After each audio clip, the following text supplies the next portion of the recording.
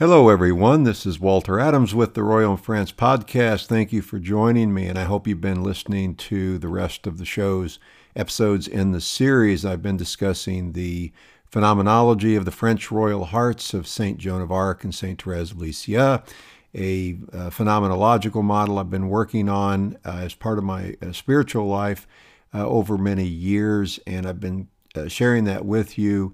And I hope that it has provided some source of inspiration for you. So what I want to do now, last time we talked about the divine glance and taking the turn away from, thinking the way that we think, and turning towards St. Joan to try to understand what her worldview might be. And this is, we talked about the horizons of meaning. We all have horizons of meaning. There are things that are meaningful in our life. And as we go through the world, we look out in the world and we pay attention to things that have meaning to us, and we ignore things that don't have meaning to us. And the real question for me was, I would like to know more about what St. Joan of Arc's horizon of meaning looks like. I'd like to know more about what she thought was meaningful and kind of compare it to mine. So this was what I introduced last time as Saint Teresa Benedicta of the Crosses, otherwise known as Edith Stein. I refer to her usually as Edith Stein because that's how she's known in the world of philosophy. But what she calls empathy, I call empathic devotion. I don't know if she used that actual word or not, but empathic devotion, meaning that we turn toward Joan with a sense of empathy, meaning we want to, and what does empathy mean philosophically? It really means looking out to see what her field of meaning, what her horizon of meaning looks like. What does she find meaningful when she looks out into the world? Well, I mean, how would we ever know this? Well, first of all, we have to be living the sacramental life, a life of what we hope is sanctifying grace. We have to be, following and being the best Catholic we can be, doing our spiritual reading. And so, in other words, we have to invite the Lord and the Holy Spirit to grant us those graces. And that certainly doesn't mean that we come to, understand everything we say, is right. Oh, I had this inspiration, so I know exactly what Joan of Arc's, horizon of meaning was like. Not at all. I always say that the Blessed Virgin Mary is my teacher, but don't blame her for my poor grades. And so, but we do the best we can given the grace. But we have to open ourselves to grace, and to do that, we have to be the best Catholic we can and live a sacramental life and go to confession and Mass and do our prayers and contemplations and all of that. And then what we want to do is read about St. Joan of Arc, and particularly read about St. Therese's interpretation of St. Joan through her own plays and poetry and things like that. And what emerges out of that is sort of maybe a sense of maybe how St. Joan saw the world. And so we look at that and we start comparing it to the way that we look at the world, and so the important thing there is what's the next step. I mean, so when we look out there, how do we follow Saint Joan? So this is a little bit different than, I have this view of the world and this is what I'm trying to do, and I'm praying and I'm asking Saint Joan to intercede for me and to help me, and that's great. I mean, I do that. We all do that. But this is a little bit different. What this is saying is, I'm not really asking a request. What I'm really trying to do is to seek the way that you view, to allow myself to be led by her. Well, why would I do that? Because of this, this moment of inspiration where you truly can sense that the Lord and Our Lady want to speak to you through the saints. I mean, the Lord loves to work through other people, and He loves to work through the saints because we are a kingdom. We're a family. And so in my life, I could sense, very definitively that the Lord and Our Lady wanted to lead me kind of along the trail to the kingdom under the guidance of St. Joan of Arc. And so I wanted to respond to that. So that led me to open myself up, to turn to her and to study her, not just to obtain things, which is okay, but to actually allow the Lord and Our Lady to project these graces in accord with our Lord's will, to follow Joan, to be taught by her, to be led by her. And so in order to do this, then I had to sort of try to understand what her horizon of meaning is. So the only way I could really be led by her was to understand what is your point of view, what is your view of the world. So both when you were here on earth as well as now in heaven, when you look at the world, what is it that you see?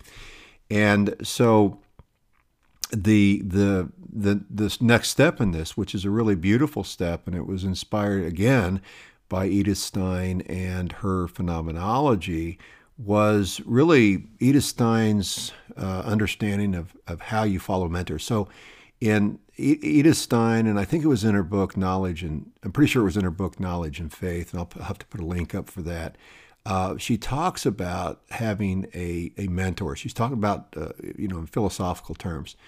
And she kind of goes through this process where she says that, you want to, allow yourself to you want to put yourself in a position where you can follow them and be bested by them if they can, if they can best you. So what you do is you follow them, you retrace their steps. You try to understand the grounds upon which they walk and how they reach the conclusions that they did.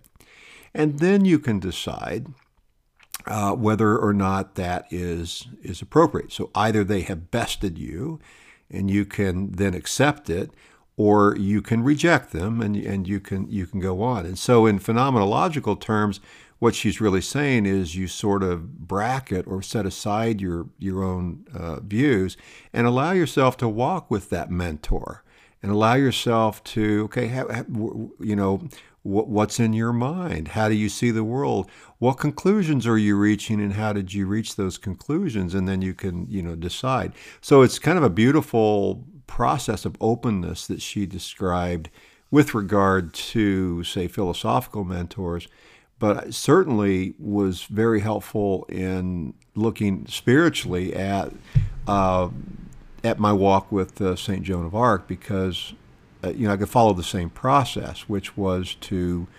allow her to best me, to retrace her steps, and to try to understand the grounds that she walked on. Of course, how do we do this? We do this through, again, living a life of what we hope is sanctifying grace, living a sacramental life so that we can be open to the grace of God and the Holy Spirit can speak to us. But what we're doing, of course, is reading and trying to understand Joan's life and allowing Saint Therese to help us in interpreting. And again, we start to get that understanding of what her horizon of meaning might be like. And we reflect on that and we contemplate on that. And we sort of walk with her and say, okay, let me walk in the world according to the way you see the world, as I can best perceive it in my imperfect way. And then allow you to take me on this journey and show me how you reached the conclusions that you did. And so I followed that process through much writing, contemplation, reflecting, and certainly Joan bested me. That wasn't hard to do. She certainly bested the way that I was thinking, and I think that's exactly what the Lord and Our Lady had intended. Is we want you to follow Joan because we have something we want to tell you. We have something we want to show you. And it's far superior to the way that you are thinking. And so following this process was a beautiful experience for me. It has been, continues to be, a beautiful experience for me in terms of following Joan. So, again, what does that mean to follow St. Joan of Arc? I use Edith Stein's phenomenological process of allowing her to best me. The same process Edith Stein talks about in terms of how you approach a philosophical mentor is let me walk with you, show me, let me retrace your steps. Let me understand the grounds you walk on. In other words, that horizon of meaning. So I'm retracing your steps. Let me understand how you saw the world based on where we're walking, and let's look at the conclusions you reached, and then let's compare them to my own conclusions. And so it's pretty easy for me to say I want to follow Saint Joan. So that's kind of the next step, is this really beautiful next step of phenomenological the phenomenological process that Saint Edith Stein helps us with. And so that really is the difference that made the difference in my life between simply just kind of staying in my framework and simply saying, well, I really love St. Joan of Arc, please help me, which is great. We all need to do that, and we all do that. But it was a slightly different thing to say, no, let me open myself up to your influence. Let me open myself up to what the Lord and Our Lady want to say to me through you. And so then, okay, well, how does that work? Okay, well, that's where Edith Stein came in, and I could see in her process a very powerful way to walk through, to allow Joan to best me by retracing her steps, by understanding the ground she walks on, what is that horizon of meaning, and understand how she reached the conclusions that she did through contemplation and prayer. So that's kind of the next step. So I hope that's helpful for you, and we'll continue on from there. Thank you. Bye-bye.